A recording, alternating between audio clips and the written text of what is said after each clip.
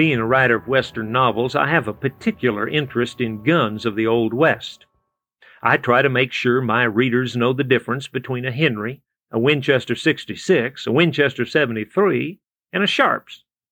I try to make sure I get the action right when someone's using a Remington 44 new model cap-lock revolver, or a 38 rimfire Sharps 4-barrel cluster Derringer, or a single-action Colt 44. Now, there are some obvious things a person has to keep clear in his mind when he's writing about the Old West. A gun means a handgun or a revolver, or maybe a buffalo gun, but the term was never used to mean a rifle, or a carbine, or a musket.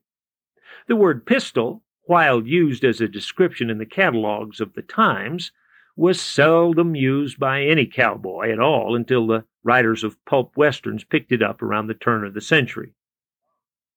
I either own or have borrowed and used most all the weapons that I mention in my books, because I find it's hard to communicate a scene if you haven't felt the kick of the rifle, the explosion in your ear, or the heat of the barrel. Some events only ring true if you've experienced them yourself.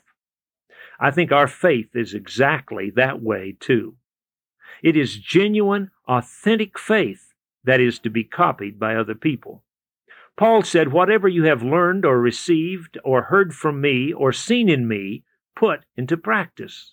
In other words, we should live life in such an open, authentic, genuine Christian way that others could copy our lifestyle and be headed in the right direction.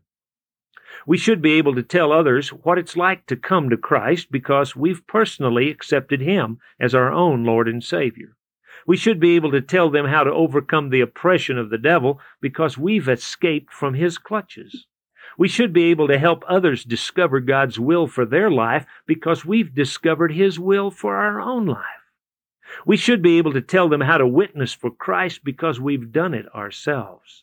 We should be able to tell them how to trust the Lord for a miracle because we've had to trust Him for one ourselves.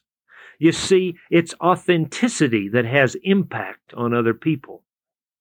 And that holds true whether you're writing about guns of the Old West or whether you're living out your Christian life before others.